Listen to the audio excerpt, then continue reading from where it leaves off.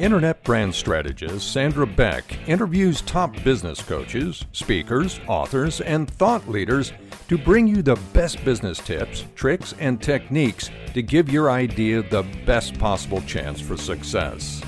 From writing your first novel, to telecommuting from home, to taking your small business to infinity and beyond. Now here's your host, Sandra Beck.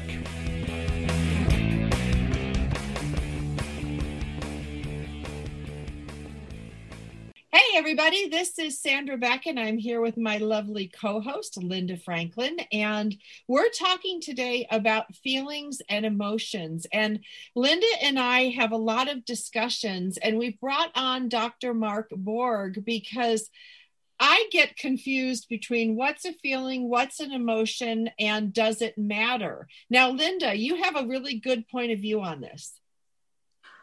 Well, I don't know if it's a correct point of view, but but this is the way I think. Feelings are more surface and emotions are deeper. Like a feeling is, gee, that pizza was so great, or, I feel happy today. But if happiness is a feeling, then joy is an emotion. It's kind of a deeper, I can live in joy. It's kind of a deeper feeling. That's inside of me that I bring to the table, but I think a feeling is more fleeting. And that's the way I see it. I don't know if that's right, wrong, but again, that's been working for me. So Mark, what do you say? What does it matter whether we talk about a feeling or emotion? I mean, I think most people use them interchangeably. I know when I try to sound smart, I use the word emotion. And then if I'm just talking like a normal person, I say feeling. So that's the extent of it for me. I love the distinction. I love it. I guess I don't think a whole lot about what that distinction is. Because I was told long ago by a very wise mentor of mine that something that you two might find really strange, being that I am a shrink. I'm a psychoanalyst. I'm a psychologist. I am the person that the stereotype of me says what? How do you feel, right? That's what the stereotype of me says. However, I was told about 23 years ago by Philip Bromberg, who's this incredible psychoanalyst who just passed away last year. I was told never, ever ask a patient, how do you feel? Why? Because he said that when you say, how do you feel? What happens is you put the person, the client, the patient, the analysand on the spot, and they immediately shut down and they get all in their head. They get all into their thinking rather than their emotion. What he said instead to ask was, what's that like? And that when you ask somebody what something's like, what they do is they spend the next 45 minutes actually explaining and describing their emotional life rather than trying to label it and nail it down. And I wonder if this really wonderful distinction that you're making, Linda, is kind of like feelings would be that answer to the question, how do you feel? Like, I'll tell you, I'll take I'll take out some kind of a board with a bunch of faces, and I'll point to an emoji with a smiley face or a sad face or whatever. And I'll think that's how I feel. But I think that's an interesting possibility that's that surface level. That's that guess, that's that surfacey fleeting, but maybe the 45 minutes of description and sharing and expressing and allowing some caring person to hold that expression with you, maybe that could qualify for what you mean by emotion. I love thinking about that more expansive definition that I think you're really kind of adding something novel, Linda, to the whole theory of emotion. Well, thank you. Feelings, I think feelings are fleeting, but I think the emotion that we have and we react to things, people, events is deeper inside of us. And I think that we have to bring our emotions more to the surface to examine them so we can understand our behavior. And really, when someone touches your pushes your buttons, what is that all about? Yeah. There's something inside of me, because it's not because they didn't put the cap back on the toothpaste. That was a button that has nothing to do with what's really going on inside. So that's what, I'm trying to, I was explaining it to Sandra, but I don't know if I was doing a good job. It just felt that it was, just something deeper. And that's why I called the episode that we're doing Emotional Hoarding. I love it. And I think it's really interesting too that you picked that example, because I'm also a couples therapist. I see a lot of couples, and the first 2 books that I wrote with a couple of colleagues were about, they were about couples dynamics. And so you happen to choose an example, the toothpaste cap, that of course is one of the emblematic kind of notions, toothpaste caps and toilet seats, which yes, right, which are basically the ways in which these feelings can sometimes just scratch the surface of a deeper emotional issue that goes on unresolved. If it's a toothpaste cap or it's a toilet seat, you're not just talking about, I got a cold butt in the middle of the night. You're talking about, this is an expression of my partner's discourtesy, and the feeling is deep. The emotion, I should say. I froze there for a second, but so I think it's his dealing of being respected or being listened to. Women always have an issue of, I'm not being heard. Right. And if you say the same thing over and over again, like, hey, that toothpaste tube really bugs me, or the toilet seat really bugs me, or leaving your socks on the floor really bugs me, and they say, yeah, and it goes on for 10 years doing this, it's like they're not hearing you, and we want to be heard. Yeah. And using your definition, I think we could also expand it and say that in the moment of the toothpaste cap, sitting there on the sink, or the toilet seat, like freezing my butt in the middle of the night, what I think in that moment might be a burst of anger, might be a moment of hurt, feeling. But I think the real treachery of those actions is exactly what you're saying. It's the depth of resentment that goes from being unheard. It's the depth, because believe me, they're not always toilet cap seats, and they're not always toothpaste caps, but oftentimes by the time a couple is on the screen these days with me in a couples therapy session, there tend to be these feelings that get expressed here on the screen that then I think go to the deeper emotions that have not been expressed. And I think when you're not feeling heard in a relationship, then you're also sort of plunging into the emotional experience of being isolated, of being, forlorn, of being lost, of wondering, questioning whether or not you made the right decision in the, Do I matter? Yeah. Do I matter? Absolutely. Right. Because one of the things that, when you guys bring this up, I hark back to my marriage counseling days before my divorce. So spoiler alert, was this thing over my keys. And, you guys, I lose my keys all the time. And I actually purchased like 3 sets of car keys, so that if one's in my gym bag and it falls to the bottom, there's another in my purse, and then there's one hanging by the hook on the door. And that kept coming up in marriage counseling. And for years, like probably until today's episode, I never understood what the problem was with the keys. Like, it's my car. It's not inconveniencing. I'm not even asking you to look for it.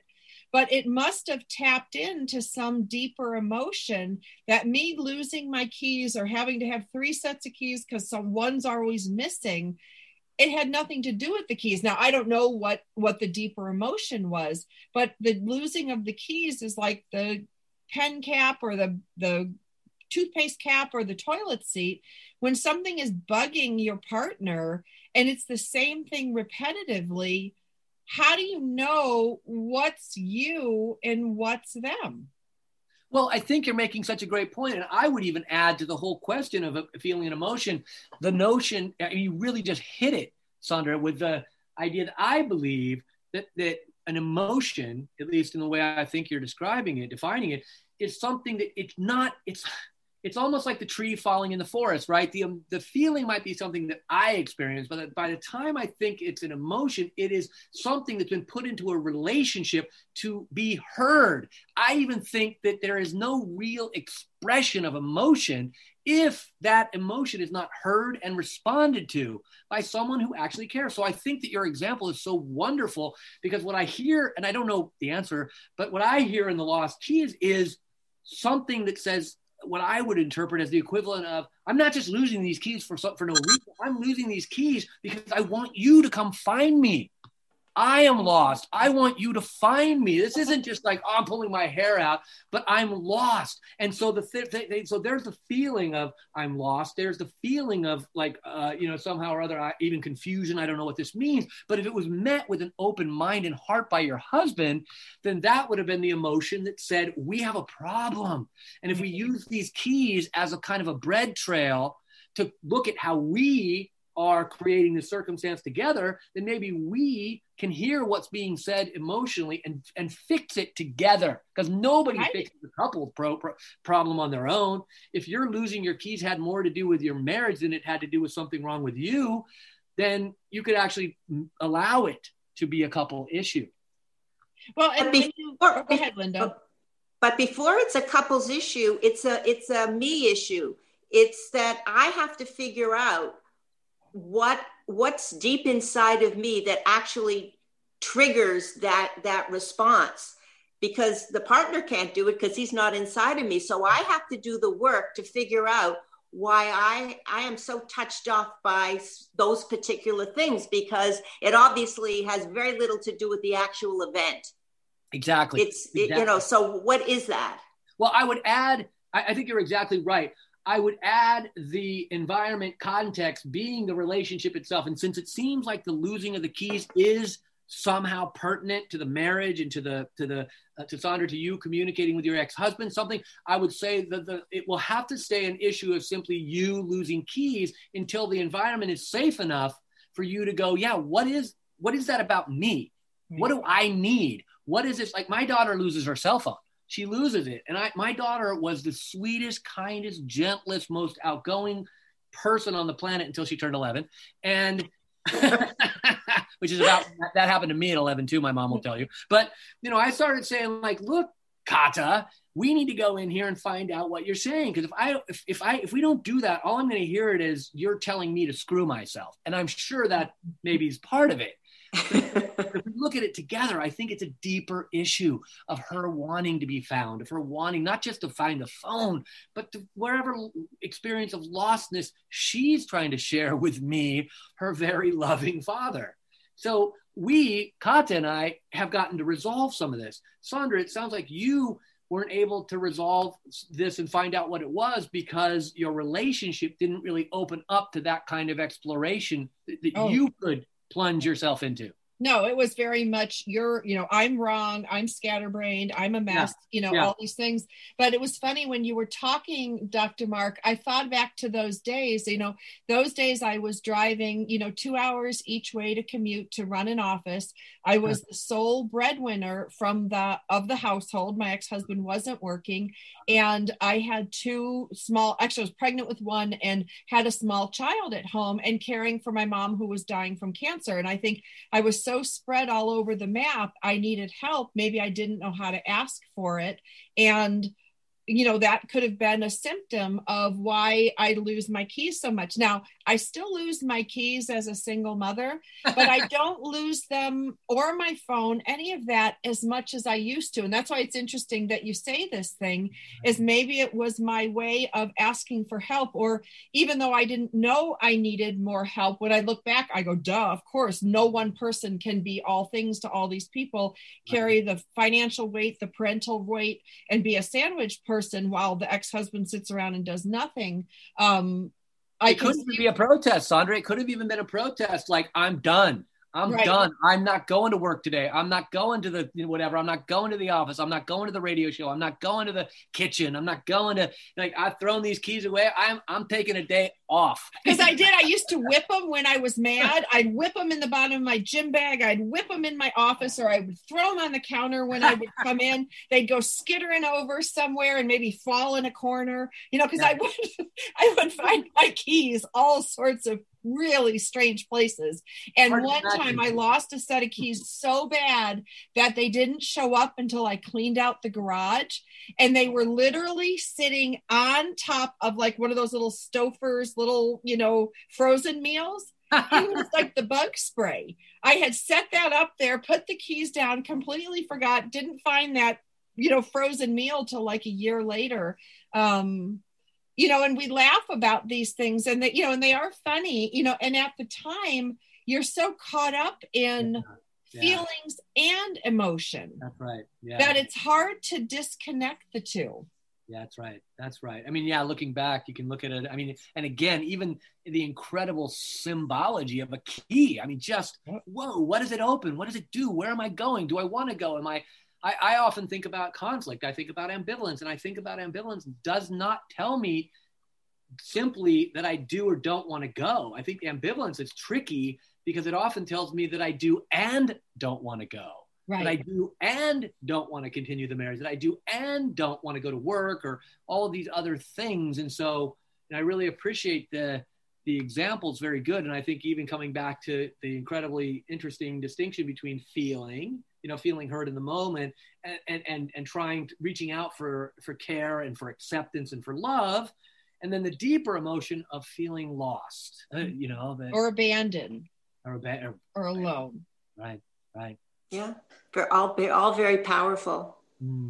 Yeah. And then when we get, into that, that circle of crazy, then we blame and we point fingers and everything is their fault. And, it just leads to a world of unhappiness. Yeah. I think you're making another good point, because I always find that when I'm working with couples, is if it's either your fault or it's mine, if it's either her fault or it's his, we're going to get nowhere. It becomes the big task that I find in my life right now. I'm actually I have a couple right now, been married for 61 years. And I'm so impressed. That they're allowing themselves to continue to explore, the contours of their relationship and everything else. And I find that as soon as that relationship goes off the rails into that place where it's either you or me, like we might as well give up the session. The whole task seems to be to come back into this emotional place where we are both feeling safe enough to take responsibility for our contribution to what's going on, bad and good. It's not all like, oh, I'm in mea culpa, I screwed up the whole thing. It's, here's my contribution to the problem, and here is my contribution to its solution. And then I keep my mouth shut and let the other person, if it's safe enough to do so, say the same thing. I'm constantly working to help people create safe enough environments in their relationships so that they can take responsibility for their contributions, bad and good. It seems the solution to what you were just describing is the blame game, which gets us nowhere. Well, and the funny thing is, Dr. Mark, when I left that marriage and entered into a new relationship, my relationship partner at the time, who's a very good friend of mine, bought me a key rack at the front door, because he's like, Sandy, you're losing your keys all the time. What's going on? And he's like, and he bought me this cute little key rack. It's very techy, looks like a tech, it's something that I would like. And it made it a pleasure to put my keys back. And I probably have not lost my keys, maybe once or twice. I mean, that happens. I mean, it's normal, but not to the extent that frenetic lunatic Sandra was losing her keys in those days. And it makes me happy to put that key on the hook. Such a simple little thing, but I think what it was, and it gets to, what Linda was talking about too, is feeling heard. Or being seen. And instead of blaming me and saying, you left the cap off, you left the thing up, you lost your keys again, it's like, here, let me help you find a way to not lose your keys. How about that? And do it in a kind, kind way. The other special secret sauce to all this stuff is not to be a jerk about it. I know we sometimes like to use a different word. I won't. It is. I mean, it's interesting. Do you think some of these wounds, like I look at some of the wounds that I've had, or my friends have had, or even my ex-husband had as a child, of not being important, of not being the star. I married an entertainer, so what a shock that one was. Mm-hmm. But that those creep up out of us, and those are anchored where our emotions are anchored. If we were ignored or abandoned as a little kid. Like for me, I was the middle child towards the end, lower of the family. So if I wanted anything, I really had to squawk. You know what I mean? I had to fight for my place in line and things like that. So when I look at it's either an all or nothing for me. Either I'm going to be heard and I'm willing to fight for it, or there's no point in it. And so all of those things go into play as an adult, you know, as we make decisions. Do you think that a lot of those childhood wounds are what impacts these relationships? Optimistically, I actually, because I've been, you know, seeing couples for now a couple of decades. As you know, I've written a couple of books about working with couples and the ways that couples defend themselves in relationship from the very things that we think we're in relationships to get, like intimacy and empathy and vulnerability and emotional investment. And what I think, you know, my biggest conclusion, at least of the moment, I'm only 20 years into this so far, is that, yeah, I mean, I think optimistically, we find our partners partly, at least based on the possibility that we do get to repeat some of these old patterns and heal together.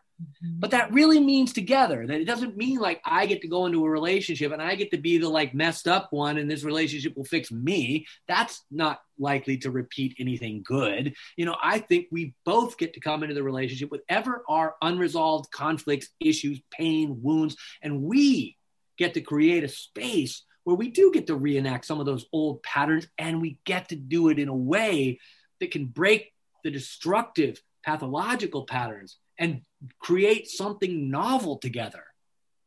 What do you do if your spouse doesn't want to, has no interest? It's like, this is the way it was. This is the way I am. This is what you get. You knew what you got when you married me. Like, I think it depends. I think it depends on, maybe we can use this kind of interesting heuristic of feelings and emotions. We can say maybe that statement or those statements in some marriages, not all, in some marriages, maybe those statements are just the reluctance and the fear and the hopelessness and the helplessness. And maybe that's somewhere at the surface.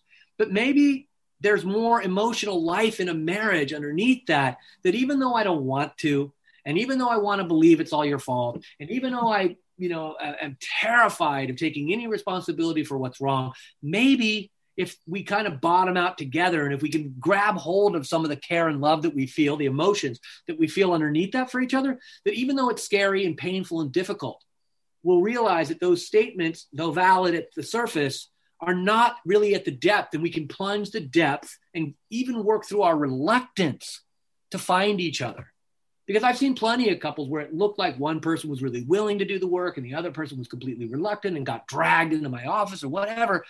But when we created enough space and safety for both people to come with their desire and their longing and their hurt and their fear, I found that a lot of times people could tap into a deeper emotion and find a way still to work to reach each other.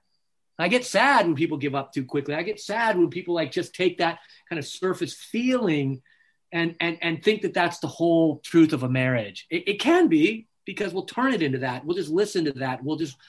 I'm sure plenty of marriages, you know, just completely crash on the rocks because it's really scary to take responsibility for our part and trust the person who matters most in our life at the time to walk with us through that really difficult process.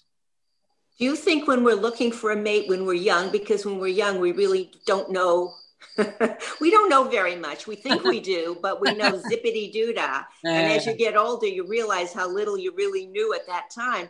That you don't, of course, this is not a conscious response, but we end up marrying one of our parents, looking for something that the parent didn't give us in the first place. And that can only lead to disappointment. I think that's true. I think that happens a lot. I have a little bit more. My sense is that yes, at some level, that's true. My research suggests that it's true, and that though it is often manifesting as the parent, perhaps the opposite sex parent, I think that at a deeper level, it's more like marrying into the unresolved family conflict. So whatever wasn't resolved in the family, I find that. And if I'm just going to stay at the kind of feeling surface level, I'll think that I just married my father or my mother. But if we stick together and we walk our way through it, what we'll usually find is underneath that, it's not just I married my father. I didn't just marry my mother. I married into a conflict that never got resolved. And if I'm young, I might give up on that, like I was suggesting, and I might go like try to believe that I'm going to find something else. But what I find usually in second marriages is it's not really so different. I think people still are making pretty similar decisions, but they're coming in with a much bigger willingness to look at that as a dynamic that's getting created between two people, and not just the same loser, the same bozo that I married the first time. Yeah, well, but that means at least one of the people is willing to do the work, because we all know people that have been married 2 or 3 or maybe even 4 times, and they keep marrying the same person over and over and over again because they haven't changed. Well, and they keep, I think they're also scapegoating that other person for the problems in the marriage. It's the easiest thing in the world to do, to go like, look, no marriage is going to resolve when one of us takes responsibility for everything screwed up. Now, I don't care how bad. Well, I do. I mean, there's certain exceptions, obviously. If it's emotional, physical, sexual abuse, we don't need to know why we're repeating. We don't need to, we need to absolutely talk about boundaries. We need to get ourselves out. Right. But just about any other conflict that we're dealing with in a marriage, we're only going to make it if each one of us find a way to be together in the solution. Yeah, but let's get away from the marriage. I mean, so we have conflicts, and we have friends, we have relatives, we have coworkers, we've got business associates. I mean, we've got a whole world of different relationships. Yeah. Does the same thing apply to all of them? I think that they do. I think that they play out at different levels, though. I think that you can find certain elements of those dynamics, and I think that we're really. It may sound like overly Pollyannish, but I'll say it. I think in a funny way, we're very fortunate if we have friendships, if we have colleagues, if we have business relationships where we can see some of these dynamics playing out. Because if we can see these dynamics playing out in a friendship, if we see these dynamics playing out, say, between ourselves and our bosses, our colleagues, our people who direct reports, I think if we see these, again, it gives us more power. There's a person who said something brilliant to me. She was a 12-step person. I really respect 12-step work. And this person said to me, she said, Mark, if I'm not the problem, there is no solution.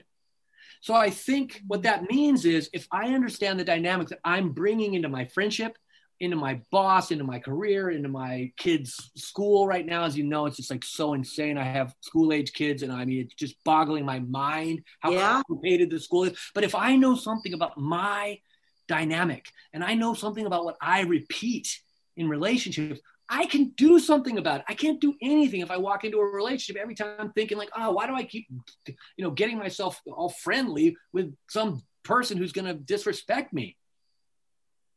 So yes, I do believe that if we are very fortunate and we're very open-minded, that we can ask ourselves, like, how am I bringing a problematic dynamic into each one of my relationships? And if I know that, I can do something about it. Well, I think it's a good thing. I think it's a great thing to try to understand. I'm still chewing on that. If I'm not the problem, then there is no solution. Like, I really like that, because that comes, it sounds counterintuitive, but it comes from a place of power. Yeah, that's right. That's exactly taking responsibility. Yeah. And a lot of people just don't want to do that because it's not easy. It's not easy. Now, the other thing is that doesn't mean, this is the trick. This is where it becomes almost ironic. It doesn't mean other people don't also have contributions to the problem. I just can't do anything about theirs. Right. I gotta deal with mine, There we go to the boundaries again and the blame game. Let's start to look at yourself and see what you're bringing to the table first. That's right. And I think even to the point of at some point understanding, after a lot of hard work, I think, and sometimes really rough experience, that's a gift I'm giving to myself. Mm-hmm. Allowing myself to have responsibility for what's right and wrong is, as you said, it's power. It's the only power in relationship in some ways. Yes, and the power of saying no and knowing what's going to work for you and what isn't going to work for you is a very powerful thing too, because so many women, especially, well, men too, but people pleasers, what are they going to do? If I don't say yes to this, they're not going to like me anymore. They're not going to ask me out anymore, or whatever the case may be. And you just get yourself so unhappy because you're doing all of these things that aren't working for you. You're just doing them to be liked. And that's the absolute wrong reason. That's right. Or to keep the peace, and I think there's a fine line, when we talk about, taking responsibility, because that was one of the things I kind of got in trouble for in the marriage counseling therapy, was not knowing what was mine and taking on the responsibility for too much. Like, I think there's a flip side. There's, not taking responsibility for anything, but there's also taking responsibility for things that aren't yours. Which might be a good reason, and I'm not being silly, it might be a good reason to lose your keys. Like, because there's nobody more responsible than the person who has the key to the car, to the house, to the office. I mean, I am the responsible one. And if I have a whole ring of keys to everything, as it seems like you did at that time, yep. Maybe getting rid of your keys was another way of saying, and like Atlas shrugs, right?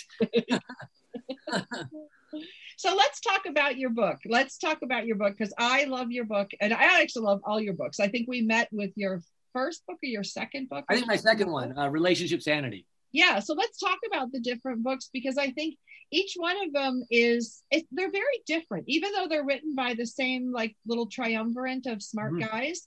They kind of hit three different really big issues. So let's talk about the first one. Okay, so the first two were myself, Grant Brenner, and Danny Barry. We wrote the first two books. And the first book is actually about something that we call irrelationship, which is a way of caretaking. I think it's what you described, Sandra, that actually disallows other people from taking care of us. It's a psychological defense against allowing ourselves to be intimate and empathetic and vulnerable and invested in our relationship. And the second book, Relationship Sanity, was about the solution to that, which is actually kind of simple. It's creating a balance in the loving and being loved, in the giving and receiving. But because it's sort of formed this relationship as a psychological defense against the anxieties that come along with being vulnerable, it's kind of a tricky thing. And then the third book is, it has a silly title, but it's actually like the kind of depth psychology. It's called Don't Be a Dick. And it's really about understanding how, if we're not careful, our behavior can be an invitation to other people to mistreat us. Mm-hmm. So I'm giving all kinds of pleas. I have a very, very, very open, compassionate take on people who walk around with this jerky, mean, narcissistic behavior, begging them to put their defenses down so they can have a different relationship with the world, so they can allow themselves to let people know them, care for them, love them. So they kind of all have a theme, right? There's a theme of having a different relationship with the world. As I said, the world being represented by other people and our relationships. What do you think, Linda? Pretty cool, huh? No, absolutely. Absolutely. Yeah. And it's all connected. And there's, I don't know. I think there's one thing that just came into my head too, back in the day, and maybe they still do it now, is just soulmate, or, there's one person that's just right for you. And or in the movie, Jerry Maguire, You Complete Me. I think the things that annoy us most in maybe our mates or maybe our friends are the things that annoy us most about ourselves that we see in them. And it's a little trigger that, oh my God, look at that stupid thing she's doing. But Jesus, I do the same thing. Yeah, it's actually, it's one of the, in the category of DICK, it's called projection. And it's, yes. It's like, I see in you what I can't stand in myself. Yes. Yeah. So your soulmate, for me, is actually the person that makes you look in the mirror and take a good look at yourself. Right. Not the one that says you're perfect, but right. Oh my God, look what I'm doing. I believe that. I really got my soulmate here in the other room taking care of the children right now. And believe me. She lets you know, right? She lets you know. And thank goodness she does. I'm so grateful, especially right now in the lockdown. We're raising children. We've got practices here. I got wonderful people who invite me to do things like this. It's so exciting. And it's really, really important to have somebody who's got our back, who isn't just stroking us, who's being honest with us and challenging us and helping us to be our best version of ourselves, which includes an honest reflection, You know, I mean, it really Absolutely, yeah. You know, to do so. So we're going to wrap up today's show. We can find your books at Amazon. We can find them really anywhere books are sold. I've walked into the bookstores, not recently because of lockdown, but I've been able to go in and see your book. I know this guy. This is a good book. You should buy it. But I'm going to end with this, Mark. I want you to give people one just piece of advice on how best to care for your relationship with all these changes, with lockdown, with the political anxiety going on in our country, with the social media drama. What one thing can you recommend that couples do that can help them during this time? If you have ever loved a cat, if you have ever loved a fish, if you have ever loved a dog, if you have ever loved a child, treat your relationship like a third entity between you. Let your relationship be that third thing, not you, not me, but us. And commit yourself to caring for that third thing the way you would care for your most cherished child, friend, pet, whatever inspires the most thoughtful, kind, generous, loving response from you. Do everything you can to treat your relationship like something you love. It's not just your partner who's either pleasing or pissing you off. It's your relationship, something that has life, that you and your partner birthed together. It has life. The more you love and care and are kind and generous to that third thing that are the two of you, the more that will flourish and grow and develop into something that will crack you open to an ability to really get into what we call relationship sanity, which is allowing yourself to love and be loved. Thank you for listening. On behalf of Sandra Beck, we want you to get out there today to make more money with less time and effort so you can live the life you want. Tune in next week for more tips, tricks, and techniques on Coach Talk Radio.